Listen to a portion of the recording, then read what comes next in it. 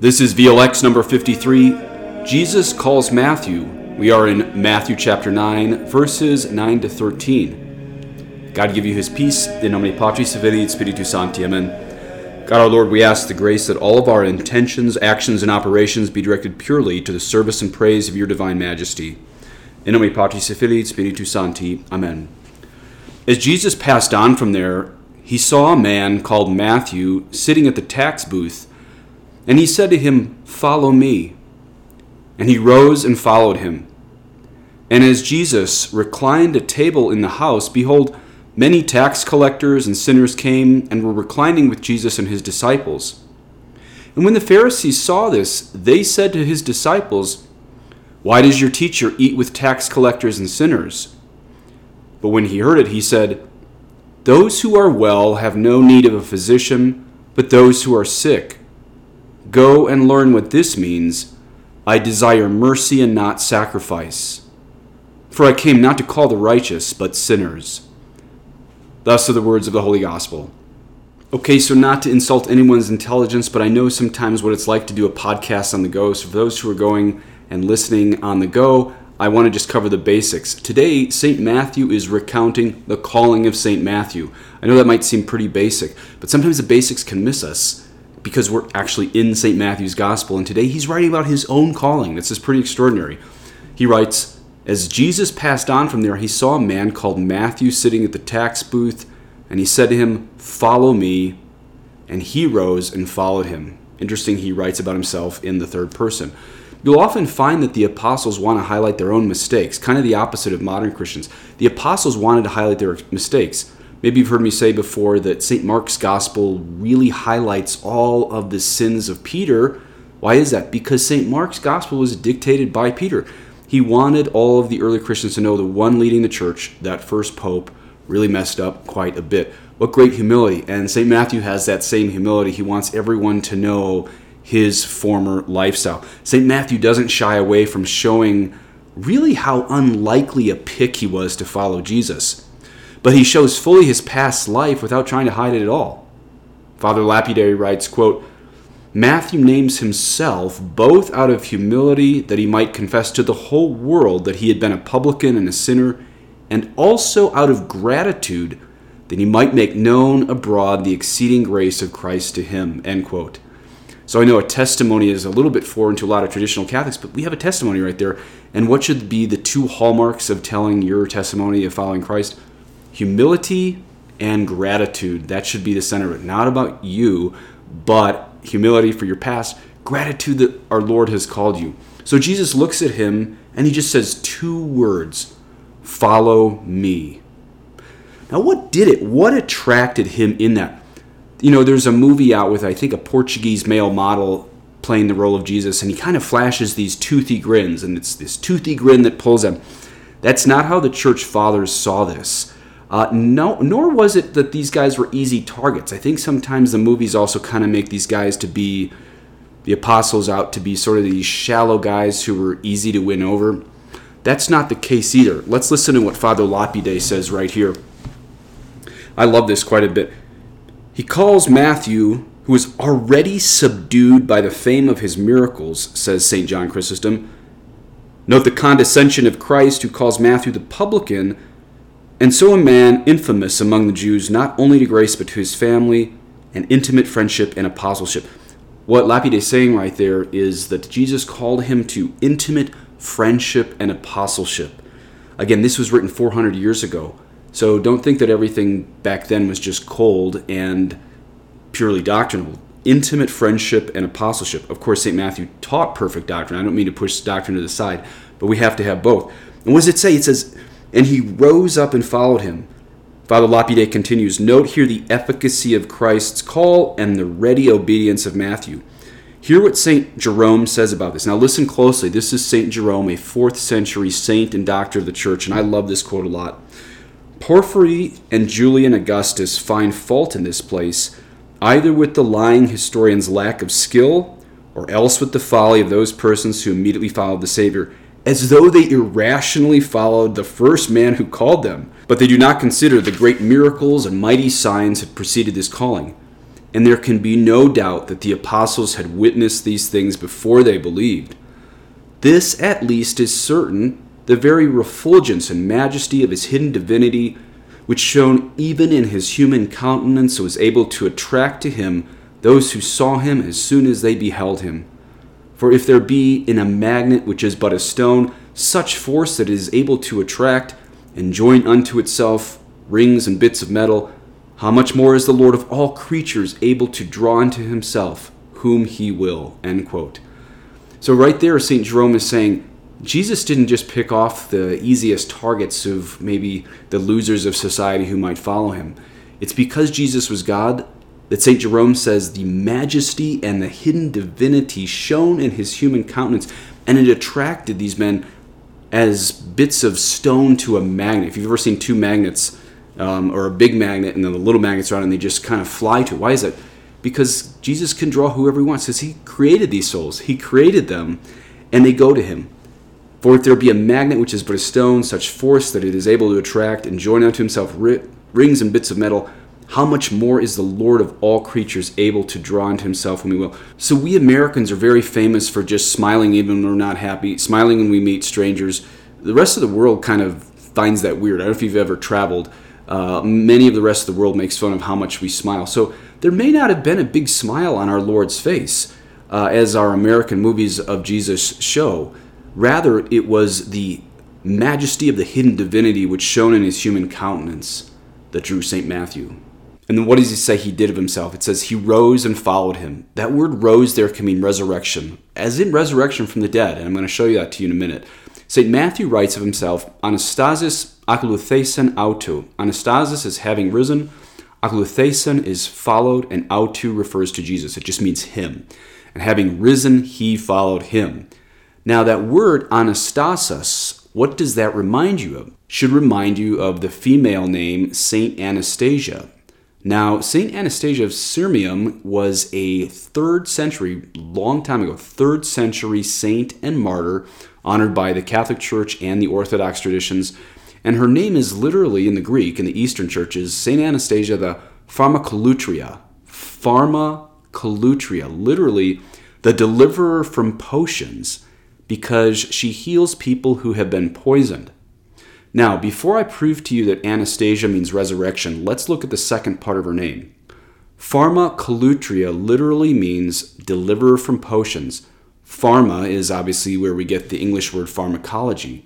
Now, amazingly, that word is in the Bible, and it means sorcery or birth control. It's in Galatians 5:20. Here, St. Paul just gave a list of things that will prevent you from inheriting the kingdom of God. What things did he name? Well, he just had a list. Sexual immorality, impurity, sensuality, idolatry, sorcery, enmity, strife, jealousy, fits of anger, rivalries, dissensions, divisions, envy, drunkenness, and orgies. Quite a long list. Can't enter heaven if you're doing those things. But that word there in Greek in Galatians 5:20 for sorcery is pharmakeia. Again, right where we get our English word pharmacology. And just like now, pharmakeia back then, when Paul wrote that in 5:20, Galatians 5:20, that meant birth control portions. And just like today, those birth control portions worked as both contraceptive and abortifacient. Cover your kids' ears for just 30 seconds here, and then they can come back. Remember the normal birth control pill that probably most Catholic women are still on in this country functions not only as a contraceptive, but also as an abortifacient. Meaning it doesn't always prevent fertilization, but sometimes prevents implantation post-fertilization. And Paul uses that word pharmakeia interchangeably with sorcery right there in Galatians 5:20. This is how evil St. Paul saw birth control. A murderous potion that kept you out of heaven.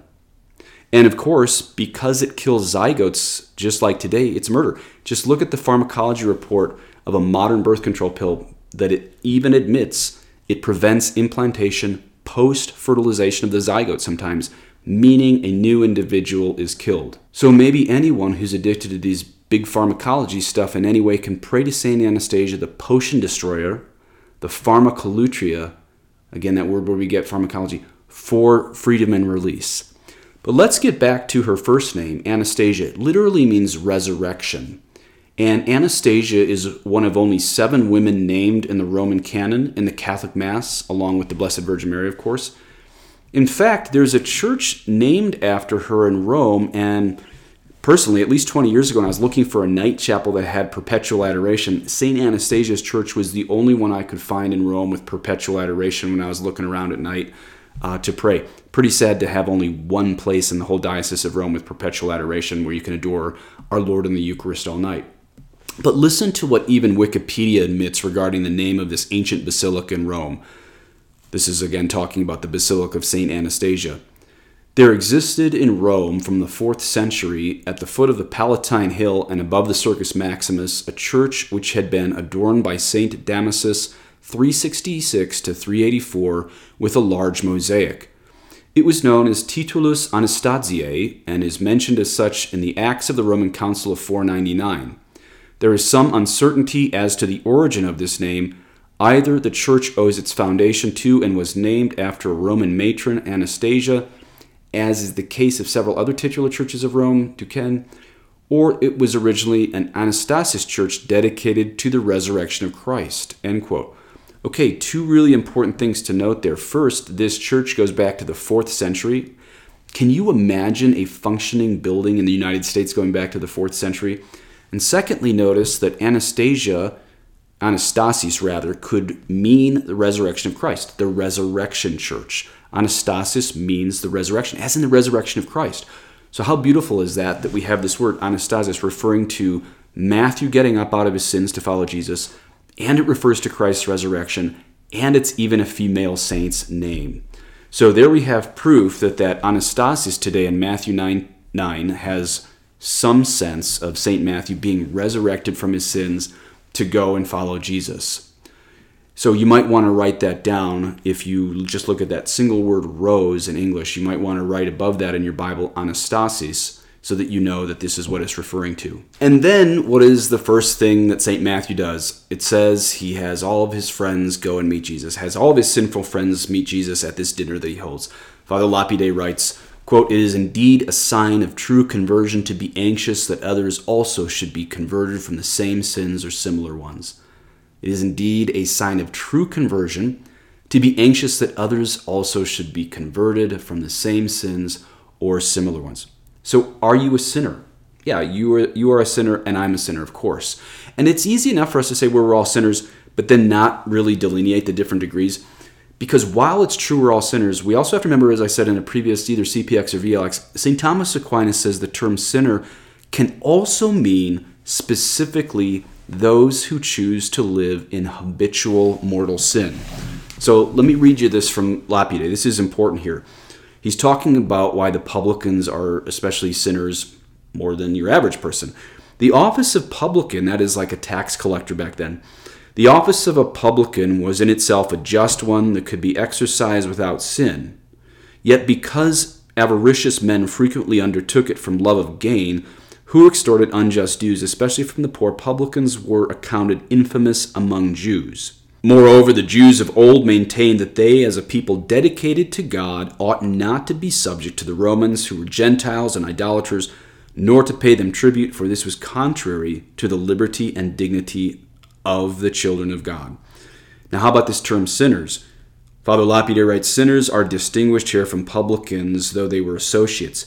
These sinners seem to have been dissolute Jews who cared little for the Jewish law and religion, and lived with heathens in the heathenish manner, or who'd apostatized to heathenism." So these were bad Jews. I just relearned the term Jack Mormons. Maybe we should get that going for Catholics. Jack Catholics, Jack Jews here. These were the people who were not taking their religion very seriously, and yet even they were very attracted to Christ. Now, usually the Pharisees get jealous and they say something to Jesus, but this time they're grumbling behind him, and they say something to the apostles. They say something to the disciples. Did you notice that? This is very different. This time the Pharisees almost try this divide and conquer tactic against Christ's own disciples. Notice the Pharisees go after them to turn them against Jesus. Why does your teacher eat with tax collectors and sinners? Now, obviously as God, Jesus hears this, even if it's out far from his human earshot. Father Lapide writes, But Jesus, hearing it from the report of his disciples, for even the Pharisees did not dare to make this charge to Christ himself, then said, ... And here we go back to Matthew's gospel. Those who are well have no need of a physician, but those who are sick. Go and learn what this means. I desire mercy and not sacrifice, for I came not to call the righteous, but sinners. Okay, so you might say, well, wait a minute. Jesus is calling the tax collectors sinners, but he's calling the Pharisees righteous? Not exactly. Now, I would never ascribe sarcasm to our Lord, but there's a little Jewish irony in there. Christ is basically saying his healing hands are tied against not the righteous, but against the self-righteous. Christ is basically saying his healing hands are tied against not the righteous, but against the self-righteous. Father Lapide summarizes Jesus' words as this, quite striking. I therefore am the physician of sinners, not their companion. But you, O Pharisees, are not physicians of sinners, but their companions, and therefore notorious, contaminated, and blameworthy. Nevertheless, you wish the people to consider you just and holy, and therefore I do not associate with you as you would like. Both because those who are well, that is just, as you claim to be, do not need a spiritual physician, and also because I shun your dissembling and hypocrisy. End quote. So Father Lapide summarizes Jesus' words first person almost as saying, you want the people to consider you just and holy, and so I do not associate with you as you want, and then you do not need a spiritual physician, and I shun your hypocrisy. Okay, let's look at one more cool word connection here. Jesus just quoted Hosea 6:6. That's an Old Testament prophet. I desire mercy, not sacrifice.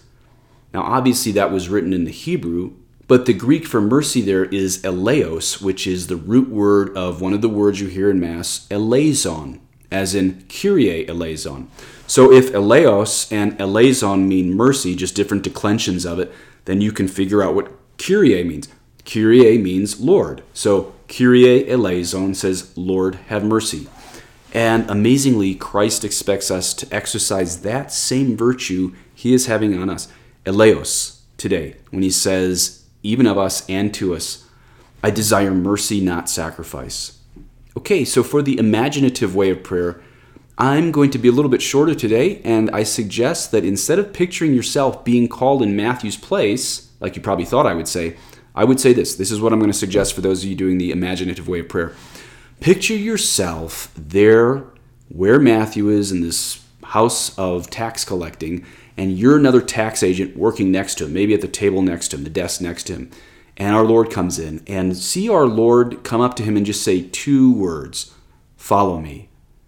See just this cloud of grace envelop Matthew, not physically, but see maybe the scales fall from his eyes like Paul. Invisible ones here, and see Matthew get up mid-work. Can you imagine following Christ in the middle of your job, knowing that you will be immediately fired for that?